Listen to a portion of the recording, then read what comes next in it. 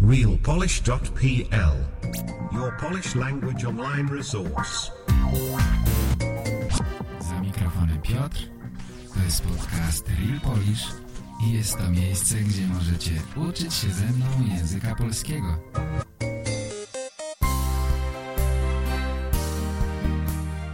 Witam, słuchacie podcastu realpolish.pl. Cześć, witam wszystkich bardzo serdecznie i zapraszam na nasze dzisiejsze spotkanie. Witam wszystkich stałych słuchaczy i wszystkich, którzy dopiero pierwszy raz natknęli się na mój podcast. Nie wiem, czy słyszeliście słowo natknąć się? Znacie to słowo? Natknąć się to znaczy spotkać coś albo kogoś zupełnie niespodziewanie. Być może szukaliście czegoś w internecie, szukaliście czegoś do posłuchania po polsku i natknęliście się na ten podcast. W takim razie bardzo się cieszę, że natknęliście się na mój podcast, bo mam nadzieję, że wam się spodoba i że zostaniecie na dłużej. Okej, kochani, zatem witam wszystkich starych, witam wszystkich nowych słuchaczy i zapraszam do słuchania. Słuchanie jest niezwykle ważne. Jeśli wam się chce, to możecie też powtarzać za mną to, co mówię. Po angielsku to się nazywa shadowing, ta technika. Po prostu starajcie się powtarzać od razu to, co słyszycie, tak jakbyście chcieli mnie naśladować. Dzięki temu osiągniecie dwa cele.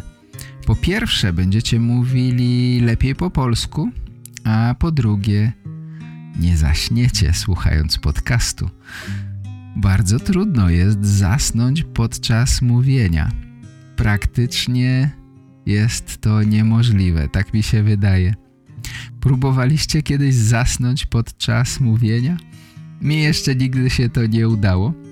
Podobno można zasnąć podczas marszu, kiedy idzie się bardzo, bardzo długo, jesteśmy niezwykle zmęczeni, to podobno można usnąć podczas marszu. Ale myślę, że podczas mówienia nie jest to możliwe. Jak myślicie? Ja myślę, że nie. Naszym zwyczajem jest, że słuchamy nie tylko tego, co ja mówię, ale słuchamy też nagrań, które do mnie przysyłacie. Czasami też nie wiecie, jak przysłać do mnie nagranie. Czasami chcecie wysłać i nie wiecie, jak to zrobić. A to jest bardzo proste. Po pierwsze, jeśli wejdziecie na stronę realpolish.pl, to od razu możecie zapisać się na newsletter. Dostaniecie ode mnie kilka e-maili i tam oczywiście znajdziecie mój adres e-mail. Wystarczy, że nagracie plik audio telefonem na przykład i wyślecie to do mnie przez e-mail. To wszystko. Po drugie, dla ułatwienia powiem wam, jaki jest do mnie e-mail od razu, teraz. To nie jest wielka tajemnica. Ale wiecie co? Gdy zapisuję mój e-mail gdzieś na stronie internetowej, to potem dostaję ogromną ilość spamu. Wszystkie roboty spamujące znajdują ten adres i potem wysyłają do mnie spam. Zatem powiem wam tak. Mój adres e-mail to Mr. Real Polish, pisane razem. MR, czyli dwie litery M i R i dalej Real Polish, tak jak nazwa mojej strony internetowej. Dalej jest znak małpy, po polsku taki znak, który jest w każdym adresie poczty internetowej, nazywamy małpa. Dlaczego tak jest? Nie mam pojęcia. Pewnie komuś po prostu ten znak przypominał małpę i tak już zostało, tak wszyscy mówią. Zatem Mr. Real Polish @gmail. To wszystko. Bardzo proste. Wystarczy do wiadomości dołączyć plik audio i wysłać to do mnie. Ja z przyjemnością zamieszczę nagranie w podcaście. A dziś posłuchamy nagrania od Andrzeja, który opowiada o swojej przygodzie z językiem polskim. Zapraszam, posłuchajmy. Cześć Piotrze. Słucham Twoje podcasty już prawie rok. Początek mojego nauczenia języka polskiego byłem u mnie jak u większości ludzi. Gramatyka, fonetyka, leksyka. Nie mogę mówić, że to było dla mnie zbyt dużo albo nieinteresująco, ale trwało niedługo. 15-20 minut. Zaraz potem moje starania były nieefektownymi. I ja podjął decyzję dużo czytać, ponieważ czytać mogę długo. Z początku na Hybel trafił, potem zatrzymałem się na detektywach, ale tylko polskich pisarzy. Mianowicie Twoje podcasty, Piotrze, są dla mnie modelami dla podalszego nauczenia języka polskiego. Języka pięknego, bardzo eleganckiego. Jestem z Ukrainy. Dzieciństwo spędziłem w mieście Kamieniec-Podilski. To same miasto, o jakim Ty opowiadał w podcaście Miasto na Kresach Wschodnich. I same żyłem w rejonie, jaki miał nazwę Polskie Folwarki. Piotrze, oprócz tego, że Twoje podcasty bardzo interesujące, Ty masz sugestywne umiejętności.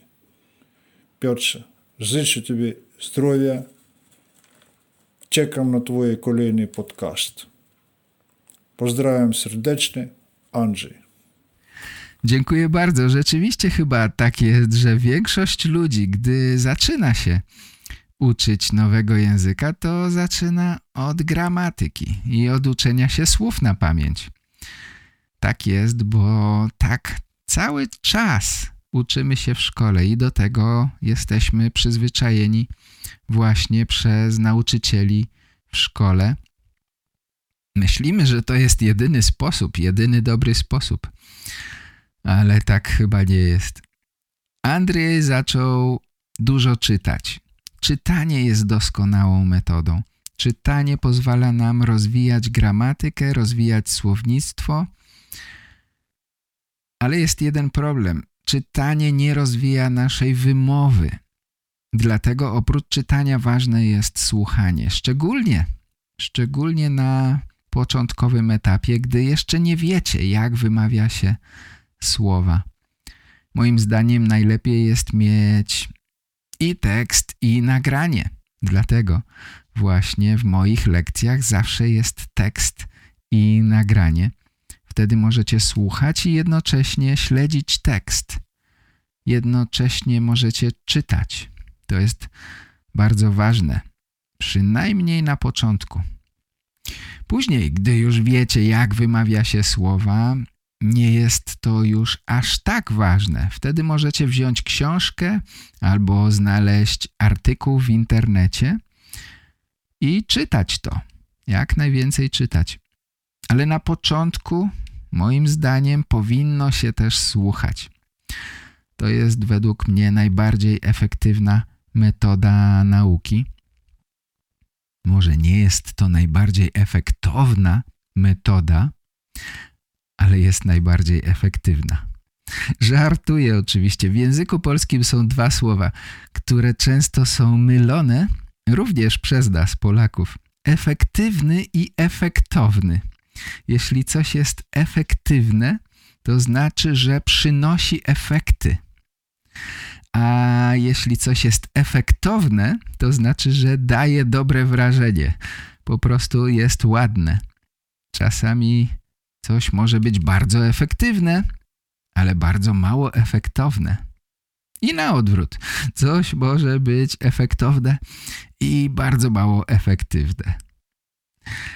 Cieszę się, że Andrzej uznaje moje podcasty za efektywne. Mam też nadzieję, że są w miarę moich możliwości też efektowne. Wielkie dzięki, Andrzej, za nagranie. Bardzo mi miło, że zrobiłeś je dla nas i przysłałeś je do mnie. Dziękuję bardzo.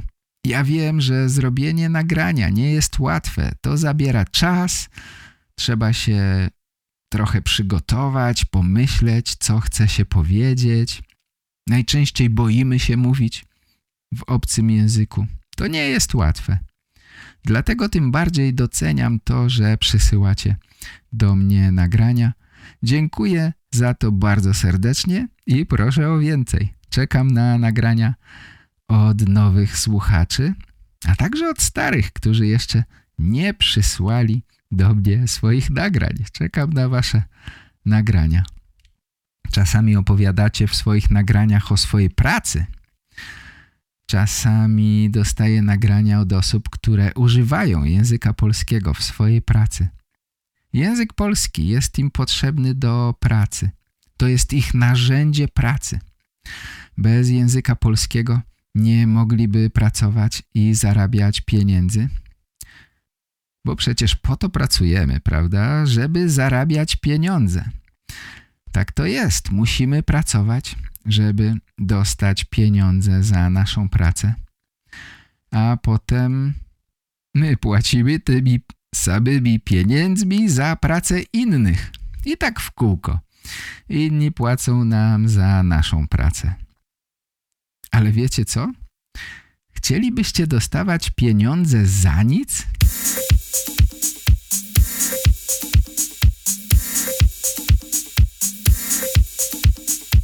Nie musicie chodzić do pracy, nie musicie nic robić, ale co miesiąc dostajecie forsę na swoje konto.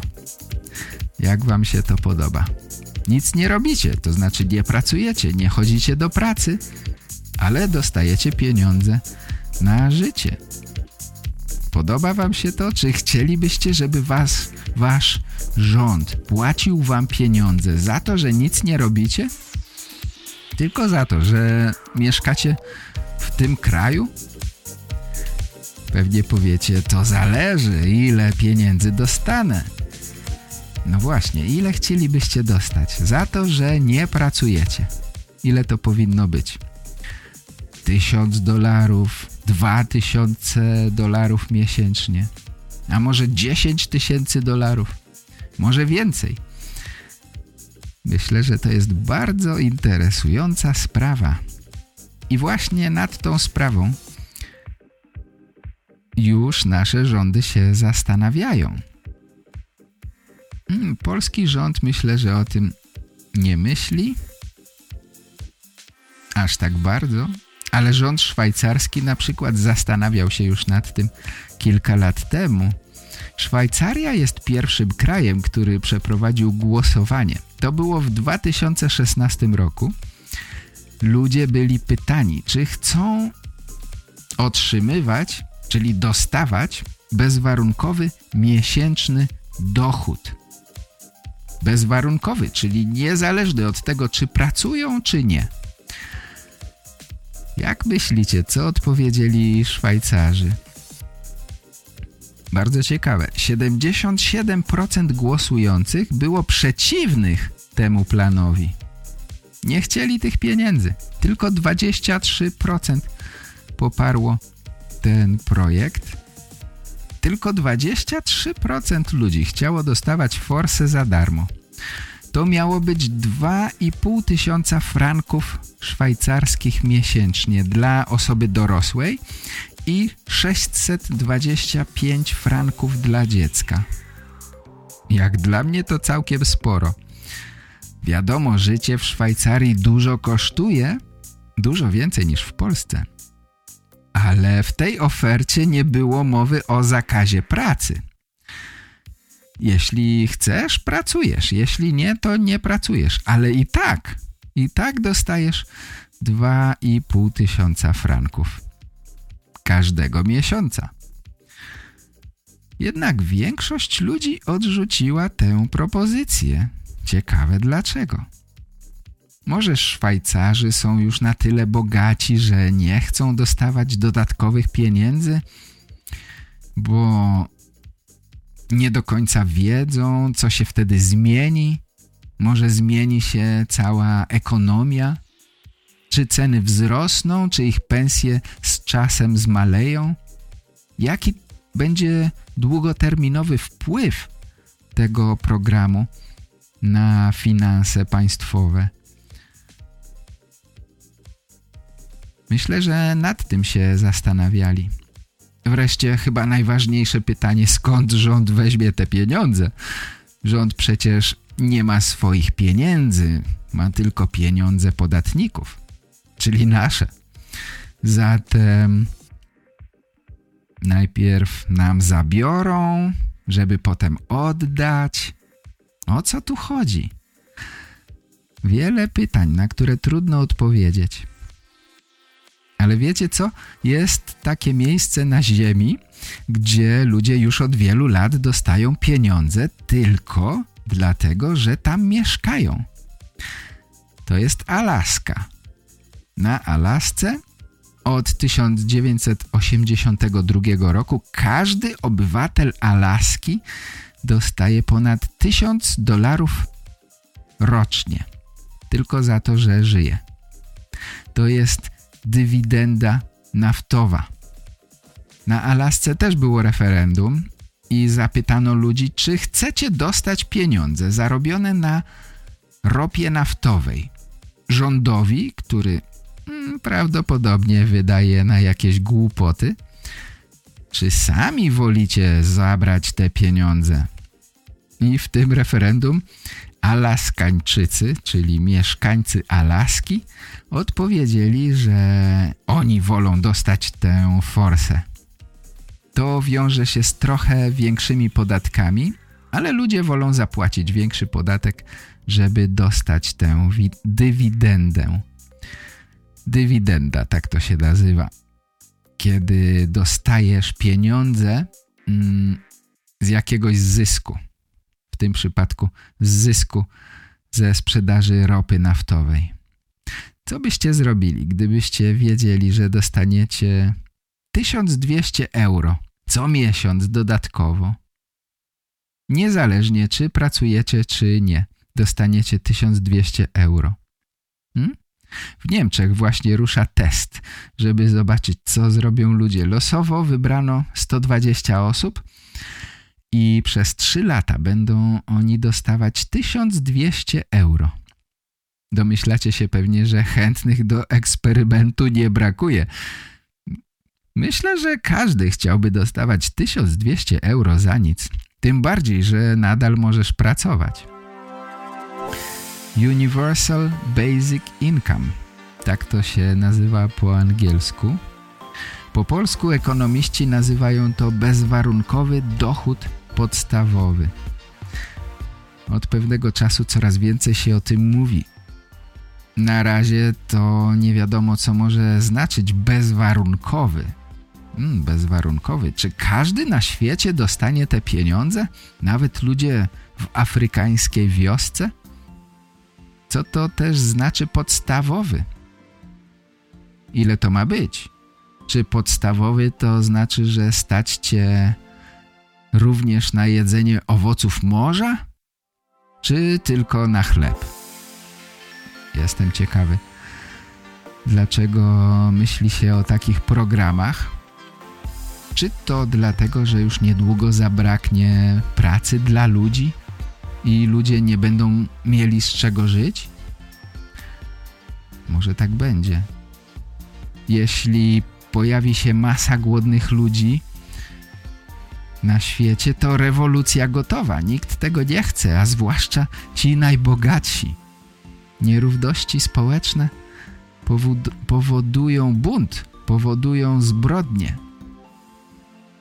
Zatem chcemy wynalazków, chcemy nowych technologii, ale to powoduje nierówności, bo nie wszyscy mają dostęp do nowych technologii i nie wszyscy czerpią zyski z tych technologii. Zatem płacimy za wynalazki, ale musimy uważać, bo jeśli nierówności zrobią się zbyt drastyczne, wtedy nastąpi destabilizacja całego systemu i nastąpi bunt, nastąpi rewolucja.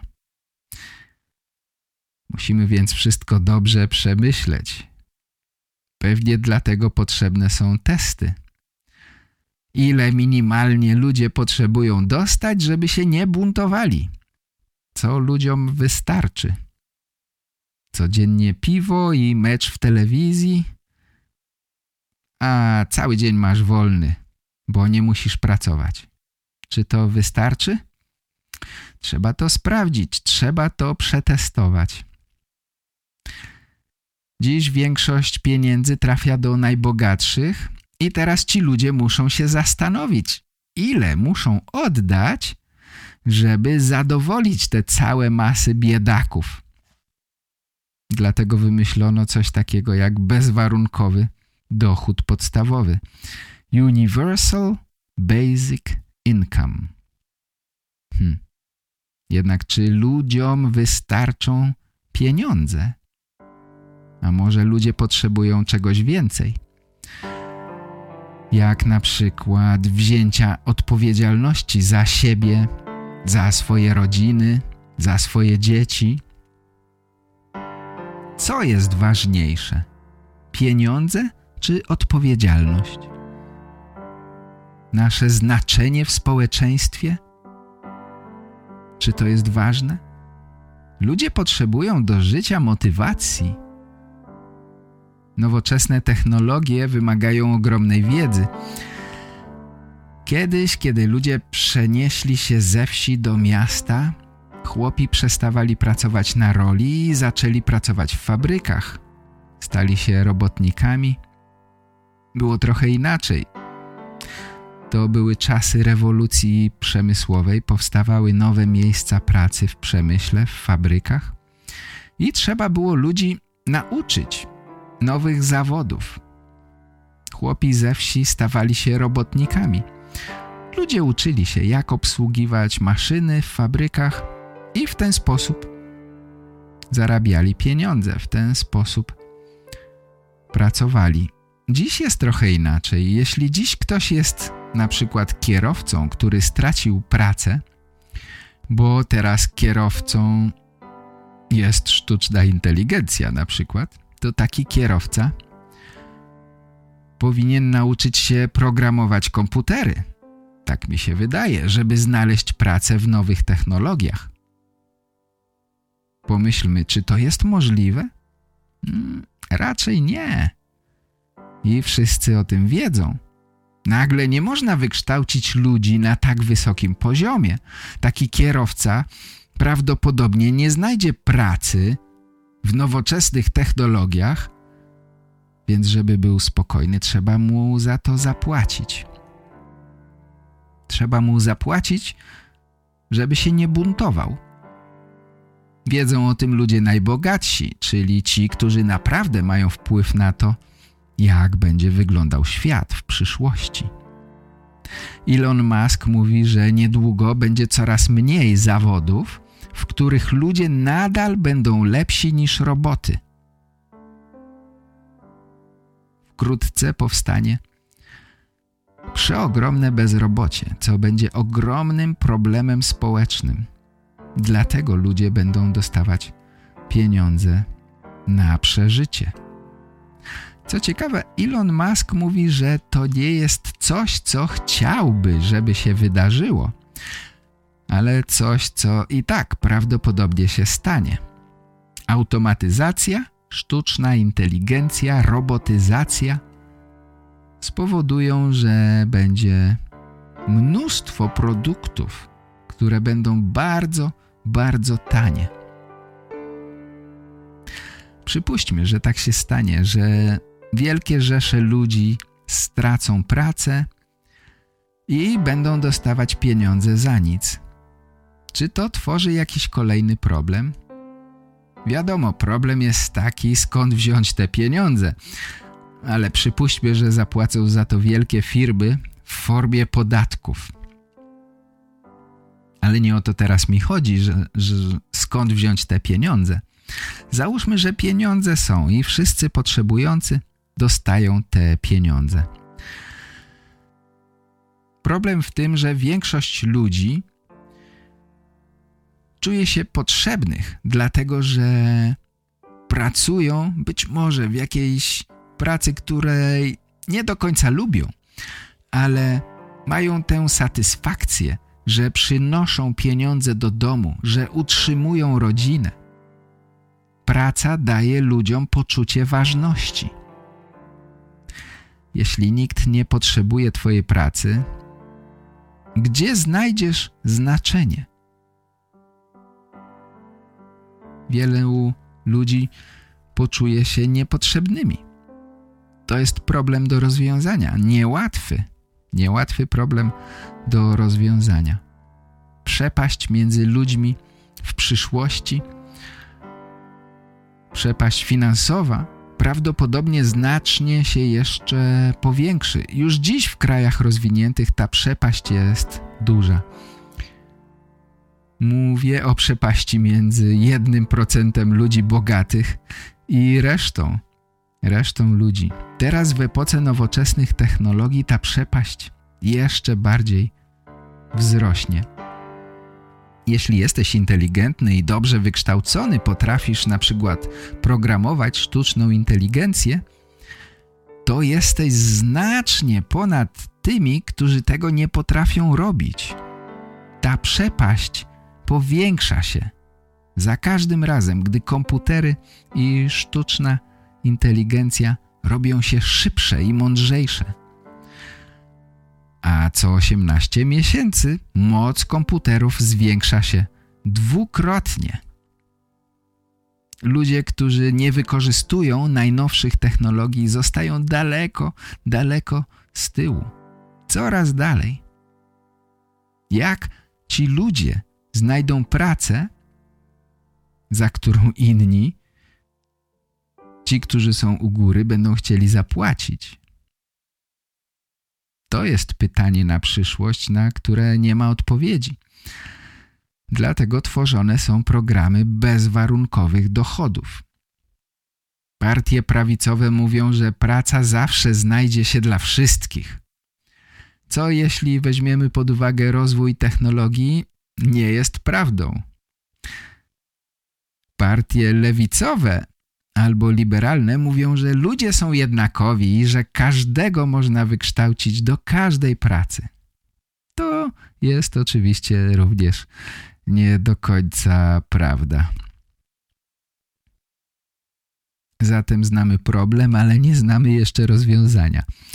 Wypłaty pieniędzy za nic mogą pomóc, pozwolą na jakieś życie, ale czy to będzie szczęśliwe życie? Ludzie potrzebują czuć się odpowiedzialni za coś. W tym jest chyba największy problem. Może w przyszłości będzie tak, że zamiast iść do pracy, rząd nakaże nam wykonywać jakieś proste zadania, żeby ludzie zajęli się czymś. No nie wiem. Zobaczymy. I już teraz często słyszymy, że ludzie na urlopie nie wiedzą, co ze sobą zrobić. Często są rozdrażnieni, zdenerwowani. Mąż kłóci się z żoną. Albo ludzie zaraz po przejściu na emeryturę. Ludzie po przejściu na emeryturę często popadają w depresję. Musi minąć trochę czasu, zanim nauczą się żyć w nowych warunkach, gdzie nagle mają dużo wolnego czasu i nie wiedzą, co zrobić z tym czasem. Jeśli dużo pracujesz, to pewnie myślisz sobie, co on gada? Chciałbym mieć dużo wolnego czasu. Uczniowie często opowiadają, jak bardzo nienawidzą szkoły. Jednak gdy teraz mamy pandemię i szkoły są zamknięte, słyszę w telewizji, że dzieci mają wielki problem, bo nie spotykają się z innymi, nie mają lekcji i nie wiedzą, co robić z wolnym czasem. Jestem ciekawy, czy chcielibyście dostawać pieniądze za nic? Ile chcielibyście dostawać? I co robilibyście w wolnym czasie? Jeszcze jeden problem przyszedł mi do głowy. Jestem ciekawy, gdzie ludzie będą w przyszłości mieszkać. Czy stać będzie nas na mieszkania? Muszę wam powiedzieć, że w tej chwili dostępność mieszkań w Polsce jest na bardzo niskim poziomie. To znaczy, że mieszkania są bardzo drogie. Zobaczcie, średnia pensja w Polsce po odliczeniu podatków to około 4000 zł. Natomiast średnia cena 1 metra kwadratowego mieszkania to około 8000 zł. W Warszawie więcej, około 10 000 złotych. Ale do naszych obliczeń załóżmy, że to jest 8000 złotych.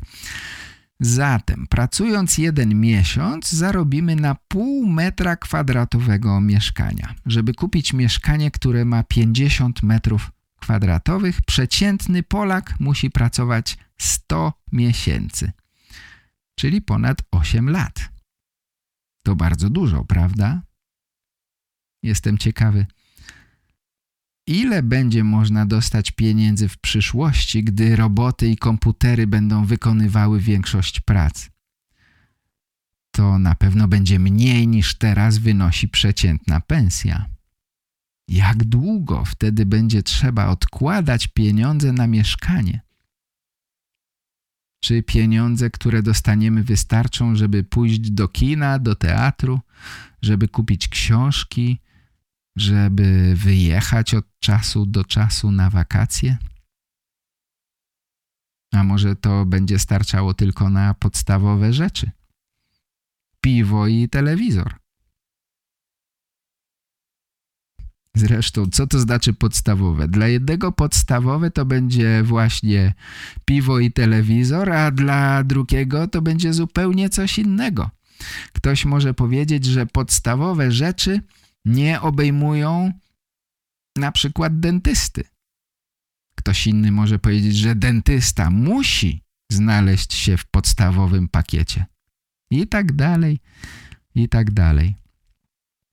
W każdym razie coraz częściej widzimy, że rządy na całym świecie powoli przygotowują ludzi na taki scenariusz.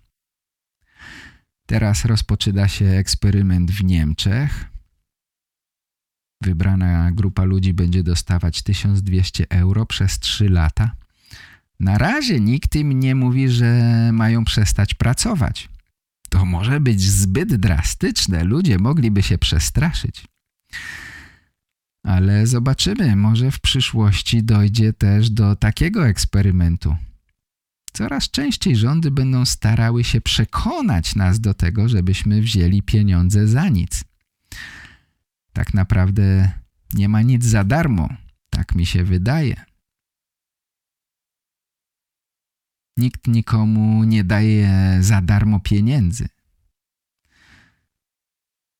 Myślę, że to będą pieniądze, które dostaniemy za to, że nie pracujemy.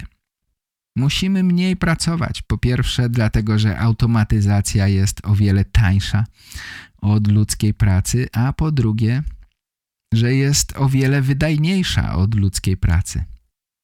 Niestety nadprodukcja powoduje zanieczyszczenie naszej planety. Planety Ziemia. Dlatego my, ziemianie, musimy pracować mniej.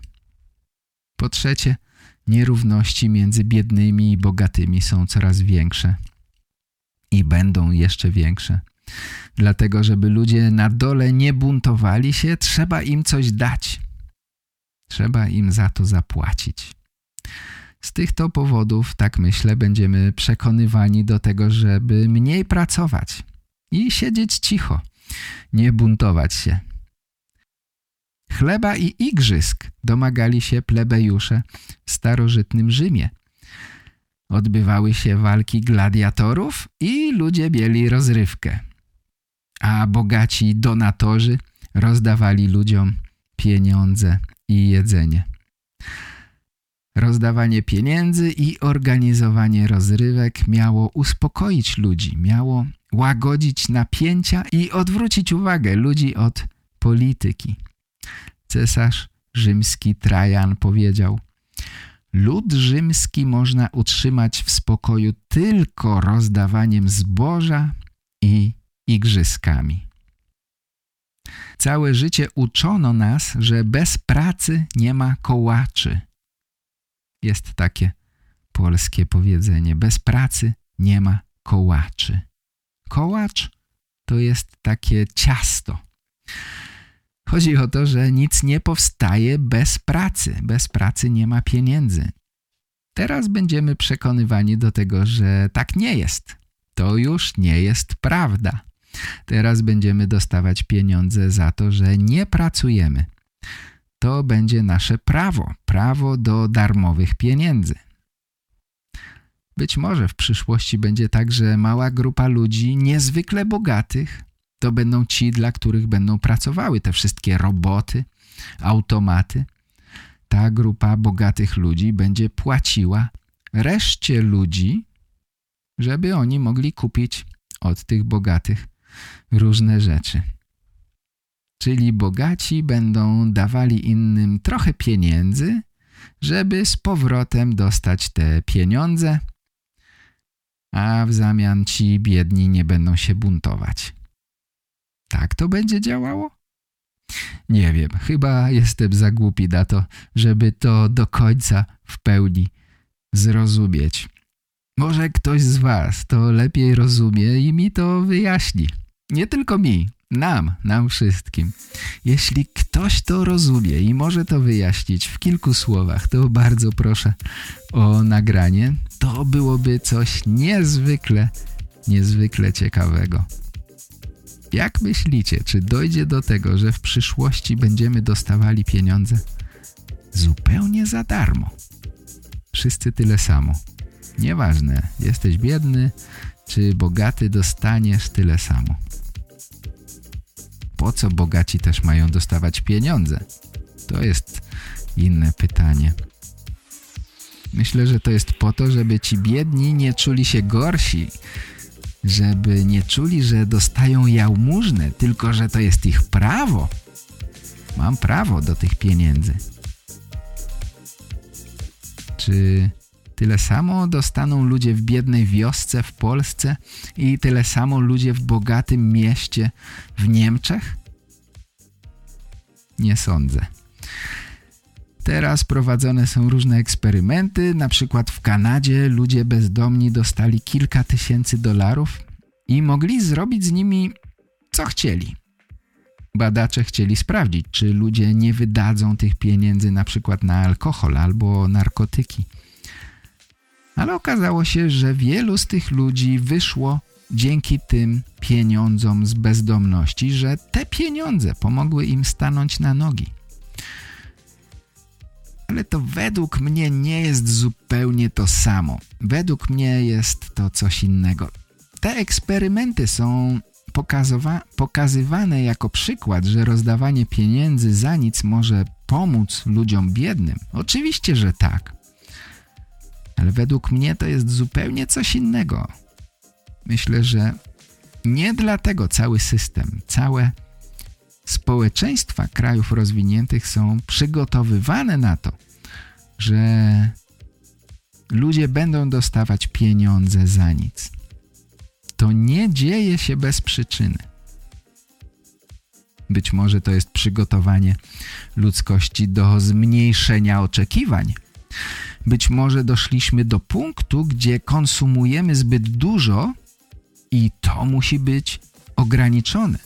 Jeśli ludzie będą mieli mniej pieniędzy, to będą mniej konsumować. Nie będą tyle podróżować, nie będą zmieniać samochodów aż tak często, będą oszczędzać, naprawiać rzeczy zamiast je wyrzucać. Być może to jest cel. Być może dlatego będziemy dostawać darmowe pieniądze, ale nie będzie ich aż tak dużo, żeby było nas stać na to wszystko, co mamy teraz. Myślę tu oczywiście o krajach wysoko rozwiniętych. Tu dobrobyt jest już na bardzo wysokim poziomie, a ludzie chcą coraz więcej i więcej. Trzeba ich teraz nauczyć, żeby chcieli mniej. Jak myślicie? Piszcie w komentarzach i przysyłajcie nagrania. Czekam na wasze opinie. Jestem bardzo, bardzo ciekawy, co o tym myślicie. Przysyłajcie nagrania.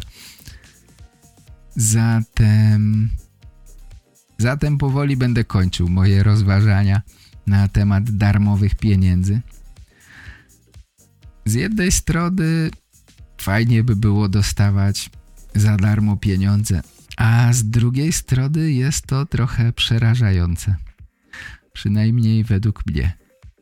Powiedzcie, co myślicie na ten temat. Dziękuję wam za wysłuchanie dzisiejszej audycji aż do samego końca.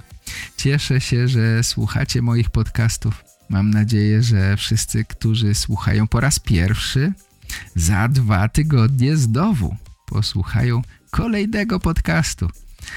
A może nawet poszukacie na mojej stronie starszych podcastów. Zachęcam was do tego. Popatrzcie na listę podcastów i wyszukajcie coś ciekawego dla siebie. Mam nadzieję, że znajdziecie coś ciekawego dla siebie. Podcastów jest już spora ilość, więc myślę, że każdy znajdzie coś interesującego. Pamiętajcie o tym, że słuchanie niezwykle przyspiesza proces uczenia się nowego języka. Kiedy rozmawiacie z kimś, szczególnie w nowym języku, to właśnie większość czasu słuchacie. Słuchacie, co on mówi. Rozmawiacie z Polakiem, on mówi dużo, a wy słuchacie. Jeśli rozumiecie, co on mówi, to już jest doskonale. Teraz nawet jeśli powiecie tylko kilka słów, to rozmowa toczy się dalej. Ten Polak gada dalej. On mówi 30 słów, a ty mówisz 10 słów. To nic. Rozmowa się toczy. Dlatego rozumienie według mnie jest niezwykle ważne. Ważne jest, żeby rozumieć, co inni mówią. Jeśli nie rozumiesz, co ktoś powiedział, to jak możesz coś odpowiedzieć? Nie możesz. Okej, może to nie jest nic odkrywczego, co teraz powiedziałem. To jest jasne, ale po prostu chciałem wam zwrócić uwagę, że rozumienie ze słuchu jest na początku chyba nawet ważniejsze niż mówienie. Najpierw rozumiemy, a potem sami mówimy. Tak jak dzieci. Tak samo dzieci uczą się języka. Najpierw wszystko rozumieją, co mówią ludzie dookoła, a potem zaczynają same mówić. Kochani, wielkie dzięki. Wielkie dzięki dla Andrzeja za nagranie. Czekam na wasze nagrania, czekam na komentarze, czekam na wiadomości od was. Co myślicie? Czy wkrótce dostaniemy pieniądze za darmo? I czy to jest dobre dla nas? Kochani, bez was to wszystko nie miałoby sensu. Dziękuję wam bardzo serdecznie za pomoc i za wsparcie. Dziękuję za wasze wiadomości, za wasze komentarze. Dziękuję wam bardzo za dziś i zapraszam następnym razem. Trzymajcie się zdrowo. Cześć. Pa, pa. To był podcast Real Polish. Po więcej informacji zapraszam na realpolish.pl.